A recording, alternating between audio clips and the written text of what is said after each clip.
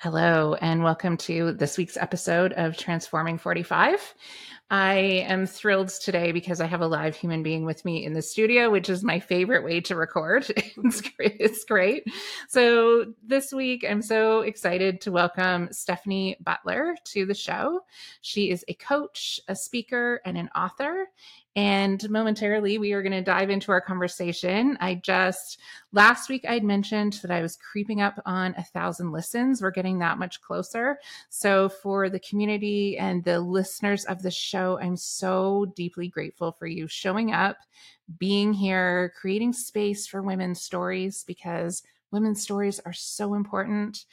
And if you can share it, I would love to be able to get to 1,000 listens in the next couple of weeks and be able to celebrate that together as a community.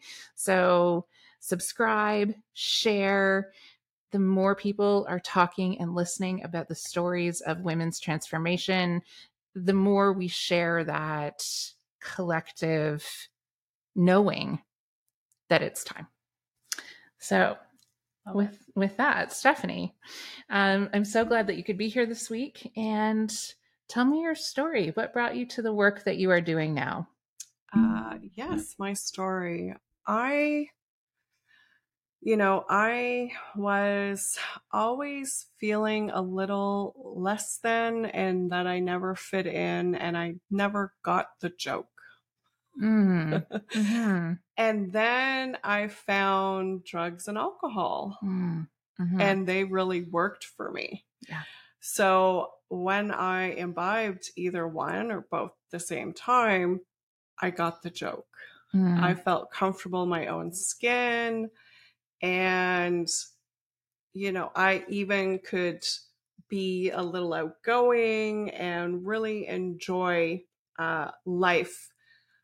But when I wasn't imbibing, drinking, or using drugs, I was riddled with anxiety, riddled in depression, and just feeling less than like everybody, or I was better than everyone. Like there was no gray in my world. It was like I had to be number one, or I was just the bottom of the barrel.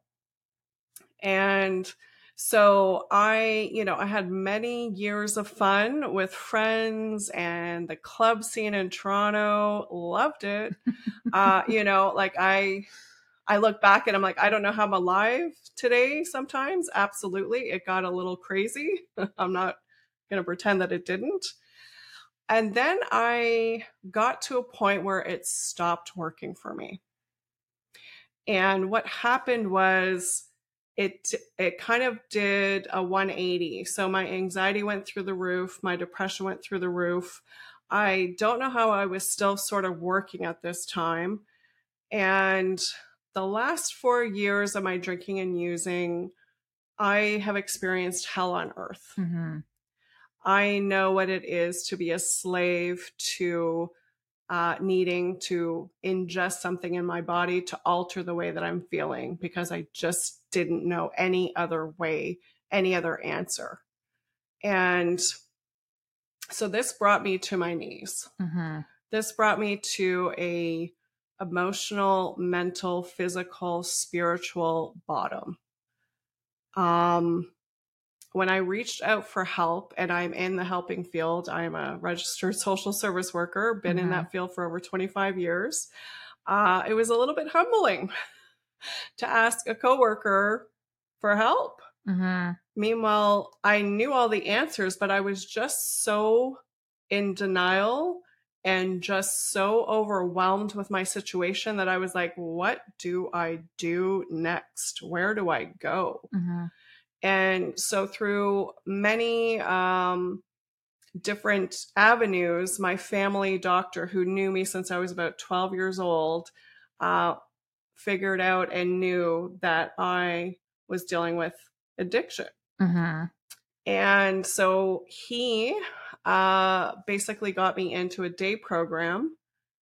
And that was the beginning of my recovery journey. I say recovery journey because I've chosen abstinence. It's been over 20 years now that I've chosen to be abstinent from any mood altering drug or alcohol. And I've remained that way for over 20 years now. And I am so grateful and honored to say that my life has done a 180 again. Mm-hmm. And why I can say today that me figuring out that I had an addiction issue was probably one of the greatest things that could ever happen to me, was because it changed the whole trajectory of my life. It changed how I conduct myself in my day-to-day living, how I am as a person, how I treat others, is completely different than when I was out there drinking and using.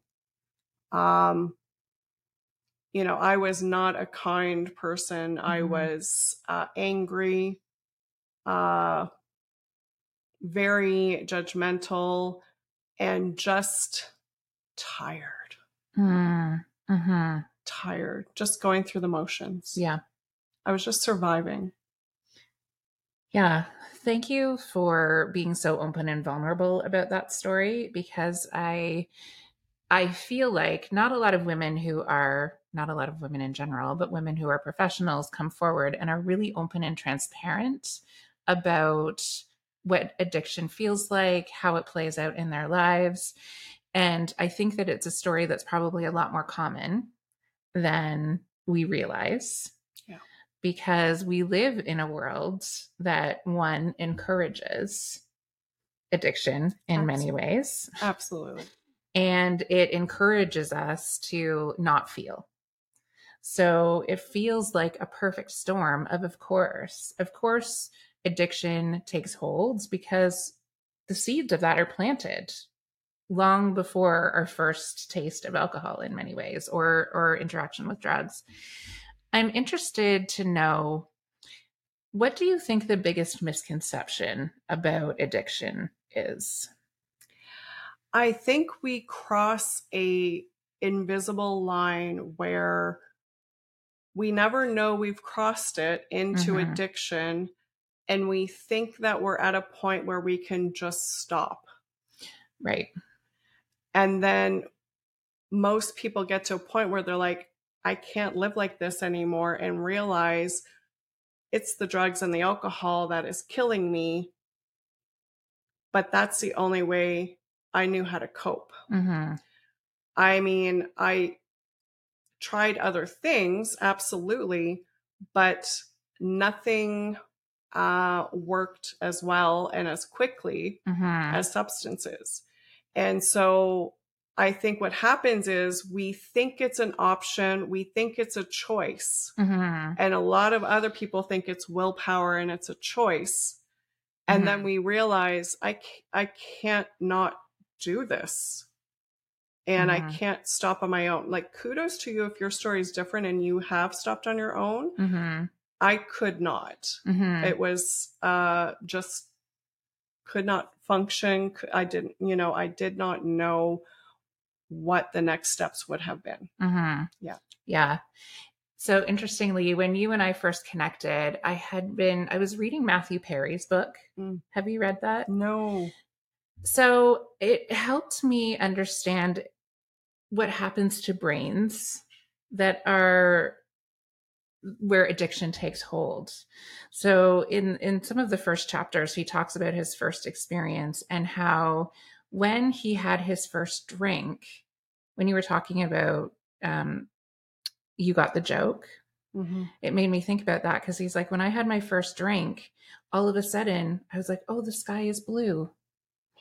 Oh, the sky's blue. Oh, that's why that's funny. It was a very similar reaction in what I was reading in his words. And I think that is something that we don't talk about enough as a society, right? That every brain is different. And some brains, when those chemicals enter, it is like unlocking a door. Absolutely. I always give the analogy. One of my clients, again, I've worked in mental health for over 25 years and addiction. And one of my clients has bipolar disorder. Mm-hmm. And so when he ingests cocaine, Right. he can sit down and watch a movie or read a book. Mm-hmm. Mm-hmm. Without the cocaine, he can't think straight. He can't sit for 2 hours, an hour and a half to watch a movie and actually know what's happening. Mm-hmm. That chemical works in his brain. He's addicted to it because he's used it so many times because it helps him. Mm-hmm. Right. And so that's what I tell folks is like, if you don't have that addiction, if you use, say, cocaine, you're going to feel like you're on speed Mm-hmm. and you're going to be zooming around and, and then it will dissipate and, you'll be like, whoa, Mm-hmm. I don't think I'll try that again, Mm-hmm. but somebody who it works for, Mm-hmm. it's not to get high. No. It's to regulate and to function on some level. And that's when I talk about crossing that invisible line. We don't know when we do that. And then it becomes the only life that we know. Mm-hmm. Yeah. Yeah. And I think that is something that's really important because when you were talking earlier about, some people just think it's a matter of willpower. It's not that at all. Like it's, No. it's, this chemical is actually performing chemistry in your brain that is making it better, easier for your life to function. Yeah. And the difficulty is when you cross that line of constantly needing more and more and more and more. I think I'm not going to get the numbers right because it's been a little while, but he was having to take 48 Vicodin a day. Yeah. 48. Wow.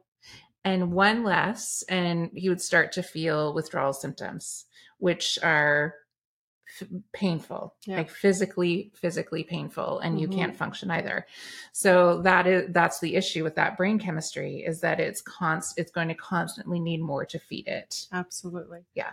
And you cross another line where it stops working. I couldn't get drunk anymore and I didn't know how to be sober. And it was like, Right. like, so you're just drinking and no effects are happening. And so you're just, you don't know what to do. And that's when most people reach out for help. That's when most people realize this is not working for me, and I think, denial is a huge part of this disease, this illness, where the only life that I knew was drinking and drugging for so many years. I can't imagine my life without it, but I can't imagine living this life anymore. Right. And until you get to that point, you're going to keep going and doing what you know, even though it's destroying you and killing you and you're living in hell and it's horrible. That's what you know how to do to survive. And because I was in the field, I think I knew that window, door, whatever you want to call it, opened. And I was like, that's going to slam shut real soon. I'm going to forget that I need help. I'm going to go back into denial. Right. I need to scream out loud right now and tell as many people as I can, like, I need help. I need help. I need help. And I still was willing to get the help and do whatever was asked of me because I knew the gig was up, that I had no more plans. I could not continue the way that I was living because it was absolutely against every moral fiber of my being of who I was becoming. Right. The lines that I was crossing in the sand were getting, it was like, well, and then I'd cross that line. Well, I haven't, yet. Always add yet to the story. And, I think it was probably about 9 months I had not looked in the mirror. Wow. And then it was probably another 6 to 8 months after I got some help that I could finally look in the mirror. Yeah. Yeah. And what did you see when you looked in the mirror that first time? I just saw a real sick person who was getting help finally. Mm-hmm. Before then, I thought I was deviant. I thought I was just a really evil kind of person. Mm. And the shame and guilt of just who I'd become. And again, I was in denial and believed that I was choosing all of this. Right. I mean, I was on some level, I take full responsibility for my actions, but I was not sane. I was not thinking clearly most of the time. I was, intoxicated on some level. And so my reality was not most people's reality of how I was seeing. It was very distorted. And, you become only almost sociopathic in the sense of I had isolated myself completely from everybody and anybody. I used to be like, let's go to the club, let's party, let's have a good time. I had tons of friends, and here I was wearing my pajamas, walking down the street to get a pack of cigarettes and my booze, and getting back to my place and locking myself up. Right. And just completely isolated. And all I could think about was, how was I going to keep myself intoxicated all day long? And I didn't care what I had to do to get it. And that is scary, scary stuff. Yeah. And I got to the point where I feel like I had 3 options. And those 3 options were get help, kill myself, or keep going to the bitter end, which I never did heroin, and I never injected needles, but that was my plan. Right.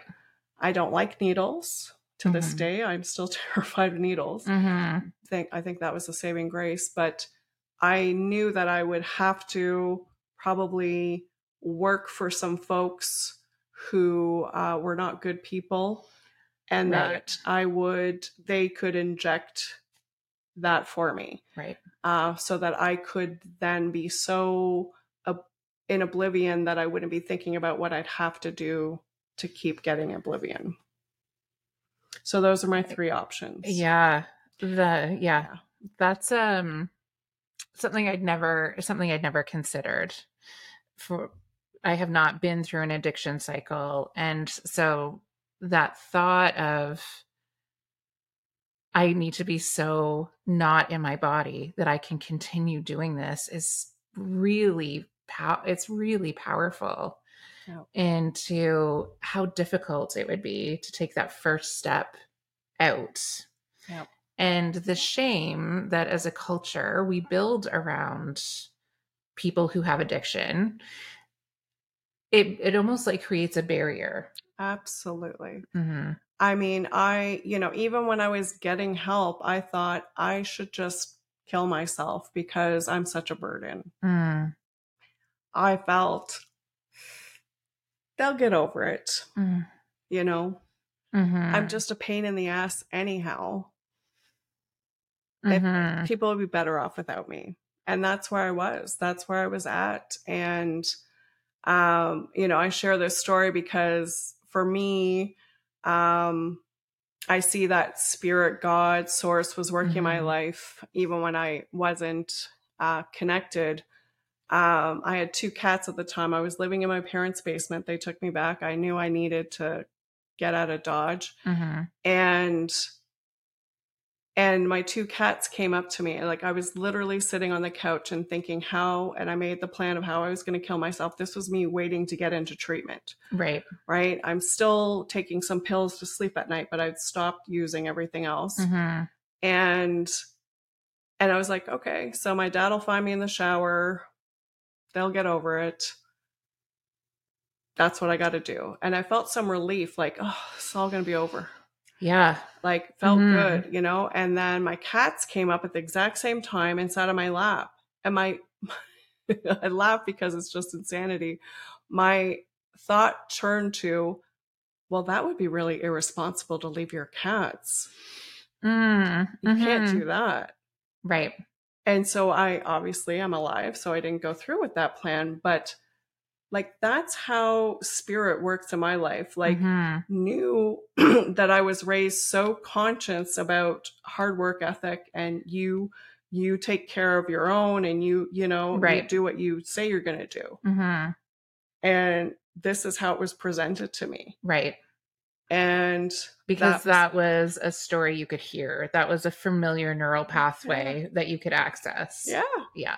And I laugh, and I have a tattoo of those two babies on my foot, and I'm like, they saved Mm-hmm. my life, I saved theirs, Yeah. and then they in return saved mine. Mm-hmm.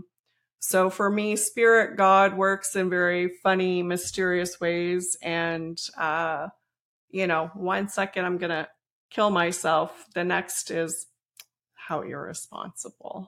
Like, come on. I'm about to kill myself, and I'm thinking maybe my cat is irresponsible. Yeah. Not thinking too clearly. Mm-hmm. But, something was looking out for me. Mm-hmm. Absolutely. So was that your first, so you said that you were clean, you were mostly clean at that point, Yeah. but was that the first real step toward healing? I think so. For me to admit I needed help, to my doctor, to another professional, and to agree to going to get that help, I did feel the shame and guilt, but I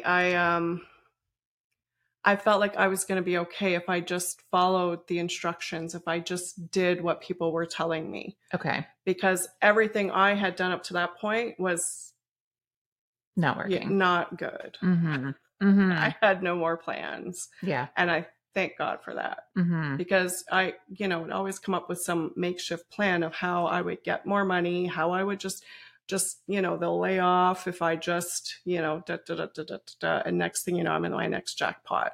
Right. And I'm living in hell chasing the next, use. Mm-hmm. So that was the beginning. And I did it was an 8-week program. They let me do it twice. Okay. Because I was so unwell. Mm-hmm. I was so befogged. I could not retain anything because of the withdrawal, and just, it was so surreal. Just so surreal. You're sitting in therapy or sitting in group in treatment, and you're like, how did I get here? Right. Like nobody expects to be there Mm-hmm. ever. And so for me, that built the foundation that I needed. And for me, I realized that I was searching my entire life out there, outside of me, for the answer. Mm-hmm. And all I do is become addicted to that thing outside of me, whether it's shopping, food, drugs, money, sex, whatever it is, to make me feel different than the way I'm feeling. I will never get enough of it, because it's only instant gratification, and then I'm back feeling the way that I felt. Right. So for me, it was an inside job. And so the last 20 plus years, and looking back now, it's always hindsight. I was always searching for a spiritual belief, a faith, whatever you want to call it. But I was so resistant to it that I never fully appreciated it. And I mean, I was raised atheist, like not too many people are, but I was. And so I was taught, if you want anything done right, kid, do it yourself. Don't depend on anyone. And so that was my motto. Great motto, eh? And so these last 20 years, my spirituality came first. Right. And so for me, it's source, it's God, it's creator, whatever language you want to use, is what keeps me here and keeps me feeling whole. Because before, I had a hole in my soul. Yes. And nothing will fill that. It might fill it for 30 seconds, might fill it for a day, half a day, depending on what that thing is, but outside material things will always lead me to wanting more of whatever that is. And with spirituality, I have this knowing, this feeling, this deep connection with spirit. I know I'm going to be okay no matter what. I feel that I can trust myself to lead me to source, to help me have the strength and courage to get through whatever is in front of me. Mm-hmm. And I feel whole. Mm-hmm. I feel connected. Before, it's put that we separate ourselves from the whole. And therefore, that's all I could think about was like, I'm different. Nobody understands me. I don't get the joke. What's going on? Mm-hmm. And that's all I could see and focus on. And so when I imbibed drugs and alcohol, it worked for me. And it was like, aha, Yeah. I feel like me. Now I don't need those things. I know who I am. Mm-hmm. I am a child of spirit. I am here having a human experience because I'm a keener, Mm-hmm. chose this. And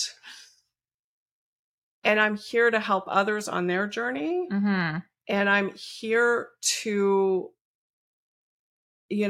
raise the collective unconsciousness. Right. I'm here to add love, self-compassion, kindness into the world. Mm-hmm. And because I'm a reflection of spirit. Right. I align my soul with spirit energy. And this is why I'm here. Mm-hmm. And I didn't know any of that.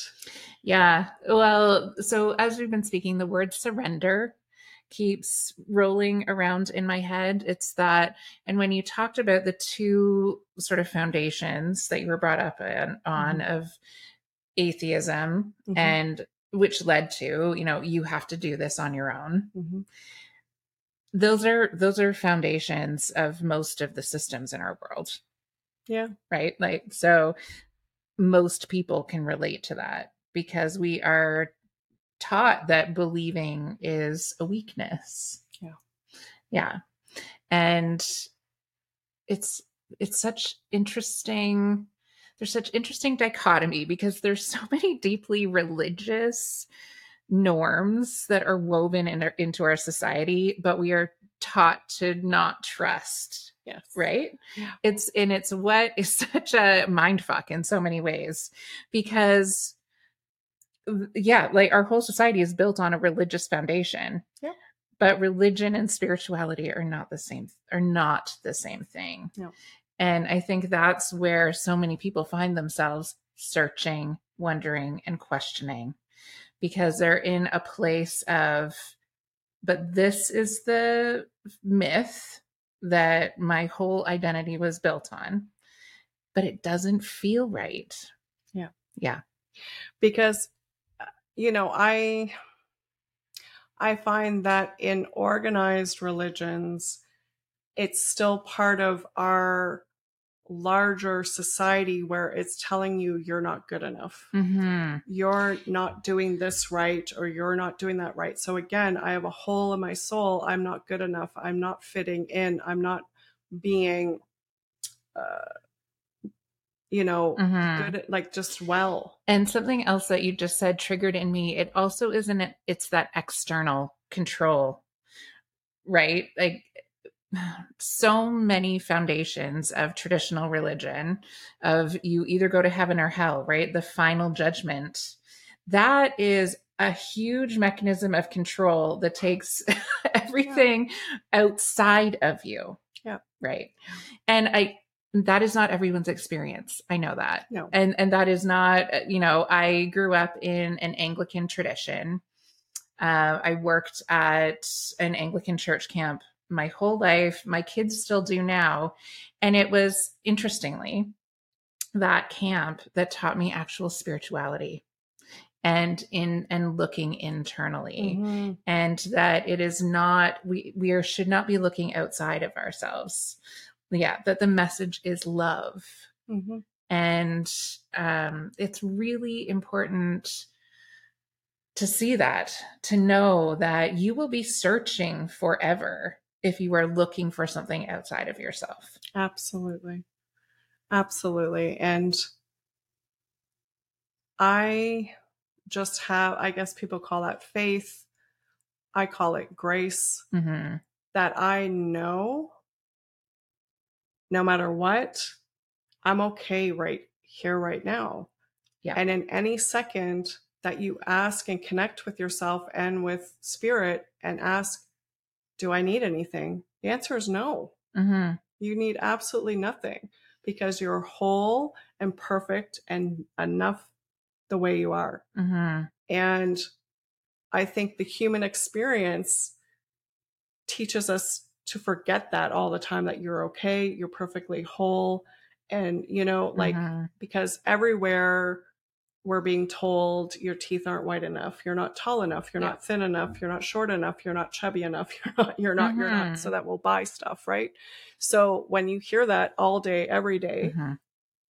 and every part of society tells us that on whatever level it is that they're trying to get you to believe in, how can you not think that on some level? Mm-hmm. And a lot of folks I know who have kind of been through addiction and are living in recovery, we say that spirituality is for those who have lived hell on earth. Mm-hmm.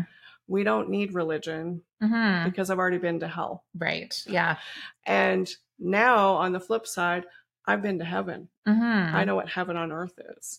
And so I see miracles. I see, my intuition leads me to where I need to be going. The answers are out there if you're open to seeing them. And I'm always guided. And so to me, that is heaven on earth, because I know, like, I'm at peace. I know what serenity is, where I never had that in my life before, ever, unless, I was high as a kite. Right. Yeah. Unless it was chemically induced. Yes. I don't need that anymore. And so when you are connected to spirit, you're whole. And I don't need to look outside myself for the Mercedes or the Honda, whatever floats your boat, whatever car, it's not going to fix me. Right. Yeah. It's just not. Yeah. That's not where your worth ever comes from. No. So I'm thinking about, there's a wound, right? There is a wound that drugs and alcohol was covering for you.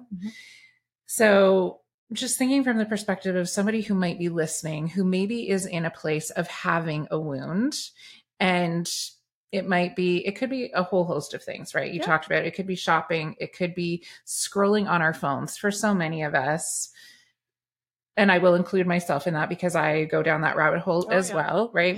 We do the scrolling addiction because it's outward, right? So it takes, it's the strange, again, intersection of, it takes a huge amount of energy, because when I'm scrolling and looking at those things, I'm observing someone else's life and having thoughts about it, when I could be using that energy inward, but it feels like more work to do that inward work than to look outward.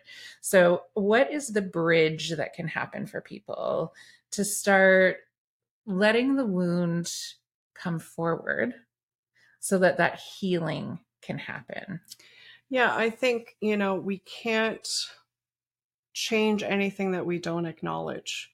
And as scary as it is to admit and surrender to the fact that you're not doing well, and, oh crap, I have an addiction. Nobody wants to say that out loud. It's going to be the most freeing spot that you could be in. It's going to be terrifying. I'm not going to try to sugarcoat it and tell you it's going to be amazing. It's going to be scary as heck. But once we admit the problem, once we can say it out loud, and even if you're just saying it out loud to you and to the universe, that's the first step. And we need to trust your gut. Trust that you already know what you need to do or who you need to talk to. Yes. And for me, it was like I was calling the professionals. I'm in, the business of Mm-hmm. helping people. And so I was like, all right, I'm going to call so-and-so. I'm going to talk to my coworker, and I just called everybody and anybody. And I received the support, the help that I Mm-hmm. needed. And I trusted it. Right. And I needed to do the complete opposite of what I had been doing my entire life. Right. And that's scary stuff Mm-hmm. because it's the unknown, it's uncomfortable, and it's like, what's on the other side of all this? Mm-hmm. Who am I? What am I doing? But we can't do any of this on our own. You need to get support, whether that's treatment, there's 12-step meetings. There are counselors. You could do one-on-one if you don't want to go into a group setting. There are, there's just so many ways out there to get support. And,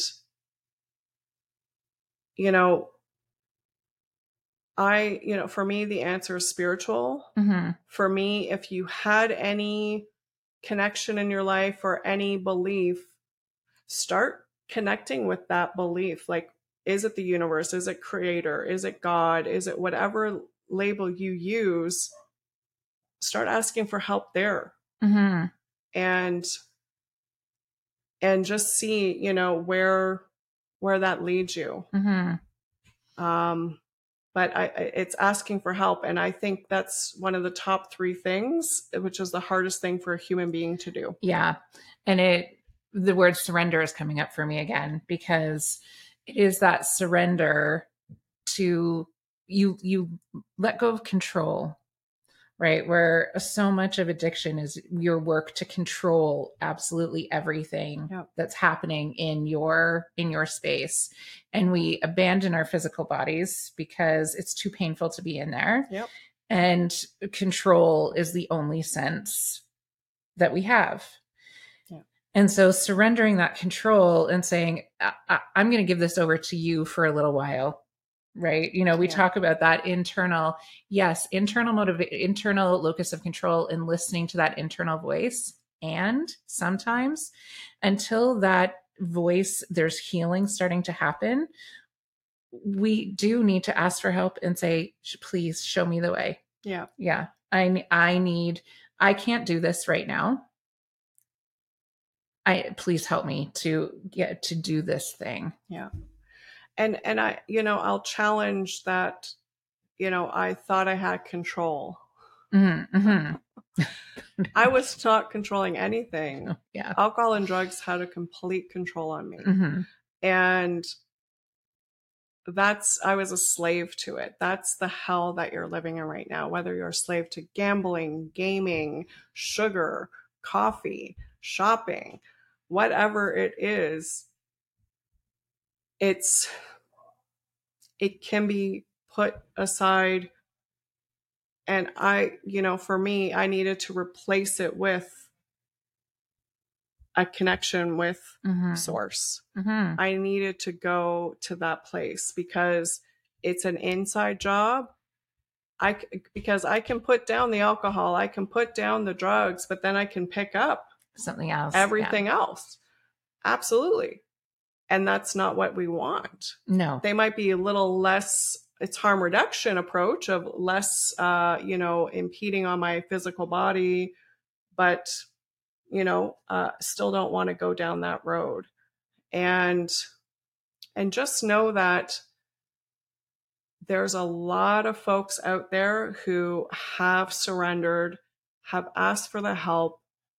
And, I'm not living in that hell anymore.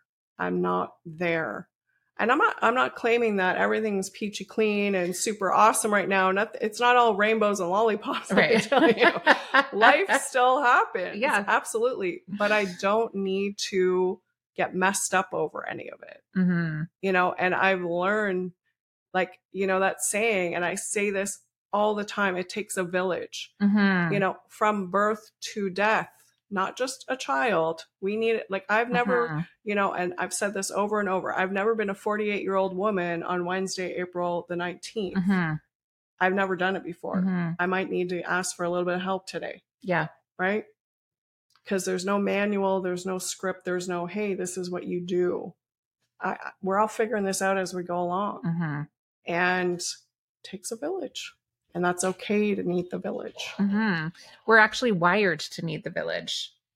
Absolutely. Right. And it is this culture of isolation that is contributing to the pain of separation.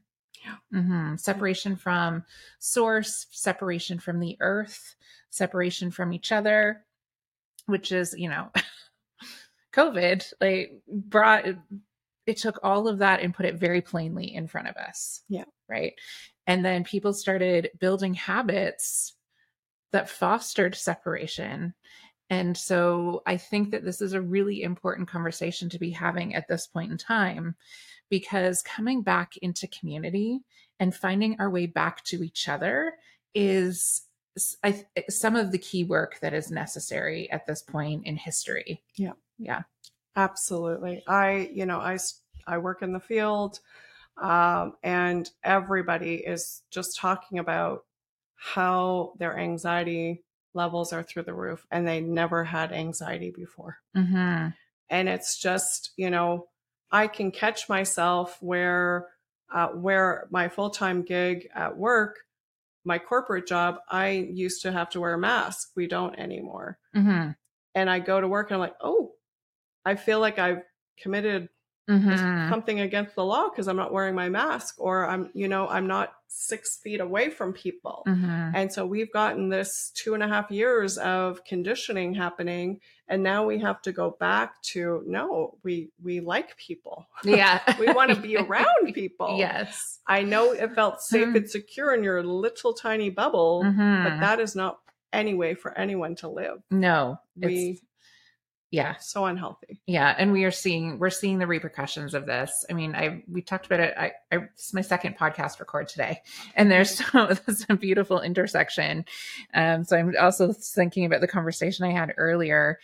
But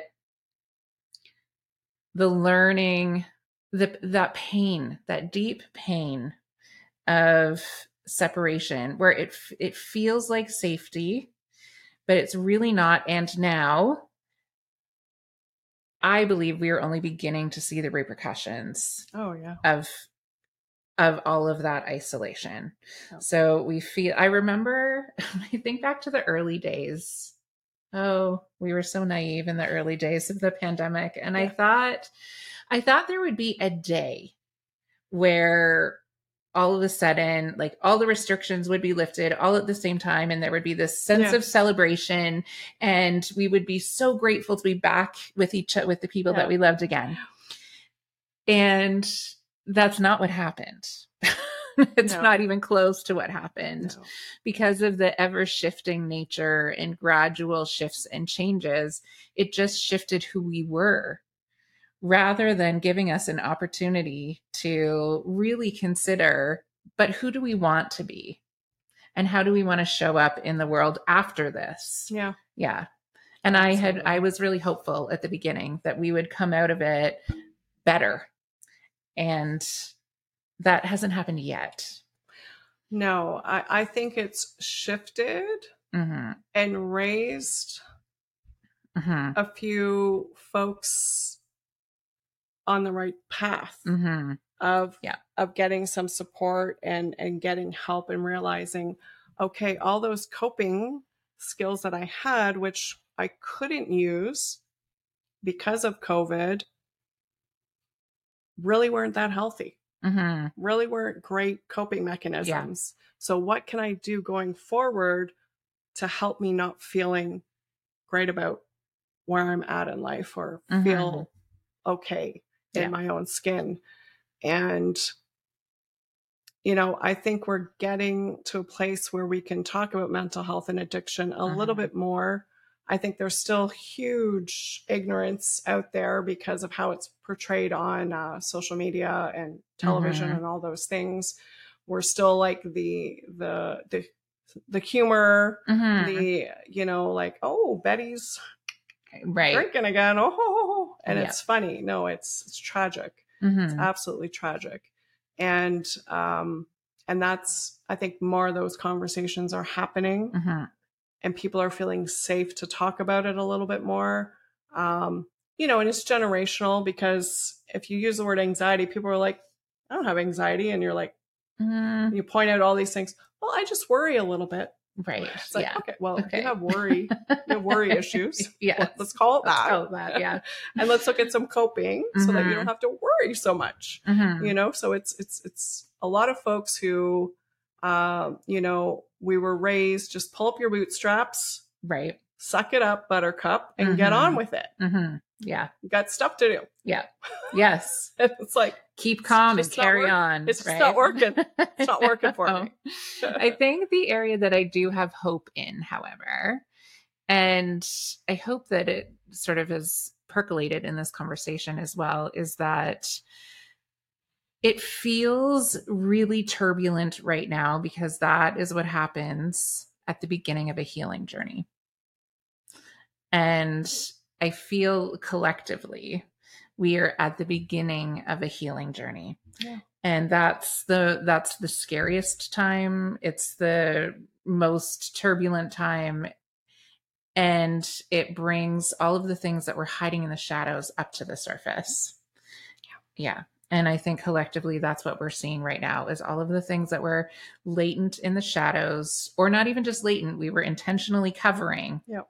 so that we didn't actually have to do the healing around it.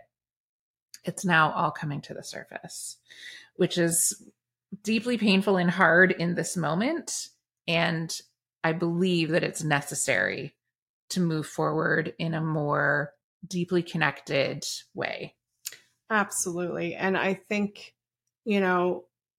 that, collective unconscious that I spoke about is, there's going to be some empathy.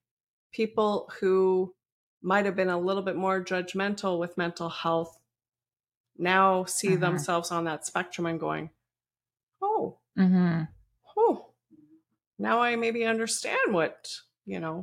Sally was dealing with all these years. And I just hope that these types of conversations continue to happen. I hope that we talk about allyship, that we can become allies. And so when we're hearing those kinds of conversations where it's like, well, Eddie was just hammered, it was hilarious. And it's like, most people don't get hammered when they're that age.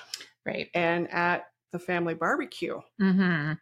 I hope Eddie's okay. Yes. And making space for those kinds of conversations. Not comfortable, not what people want to talk about, but I think more of us are talking about it. And is this some of the work that you're doing in your coaching work? Yes. I mean, I meet people where they're at, and whatever you need space for me to hold a container, a safe container to work through. And I ask questions that maybe you've never posed to yourself, and have folks looking at their situations a little bit of a different way.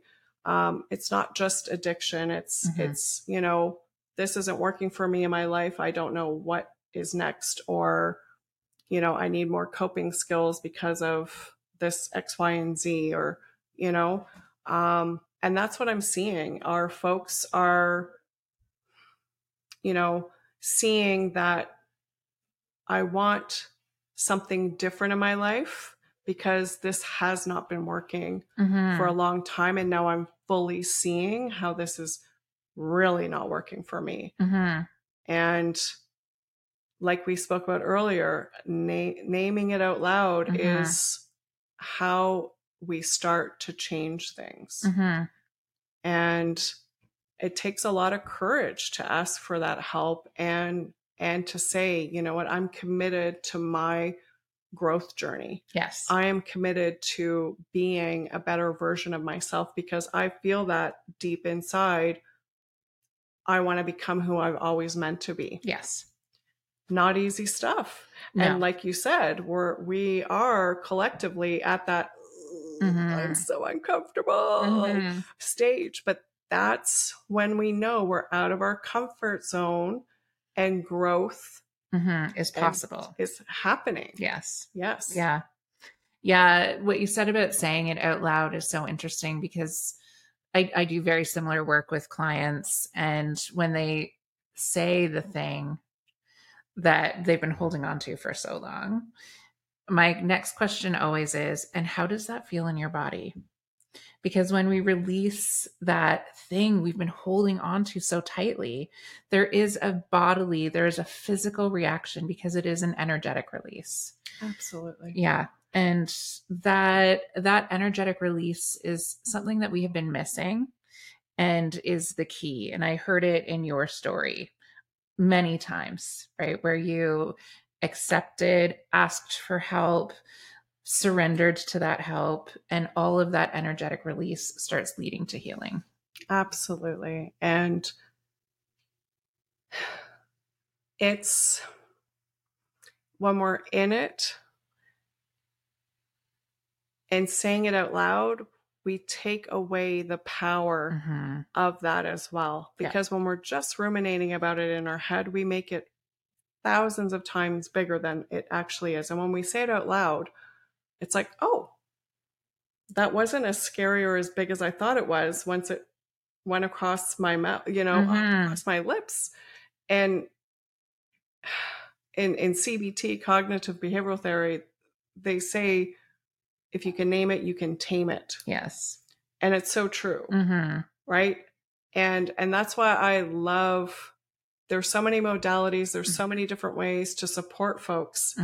And it's a matter of finding what vibes with you, what works for you. And as a coach, I get to try different things on for folks. Home practice, try this, let's try that, let's try this, and see what they're relating to and what makes them see a little shift. Yes. And then this is the direction we go in. And we all have the answers within. It's just a matter of clearing away some stuff, so that you know how to access it. Some stories that we've been believing for a long time that aren't absolutely true, to then hear that intuition, to hear what is the next right thing for you. Yeah, absolutely. Yeah. Thank you. That was a very fast hour. Sure was. Always. Thank you for being here, for sharing your story, for being so courageous and open. I think I say it in almost every episode, women's stories and voices matter. The more we see each other in each other, the more we know that we are not alone. And that's how we start healing that separation. So thank you. And in the show notes, as always, will be all of the links for how to find and work with Stephanie. And as always, how to find and work with me. And big love, everybody. Thank you.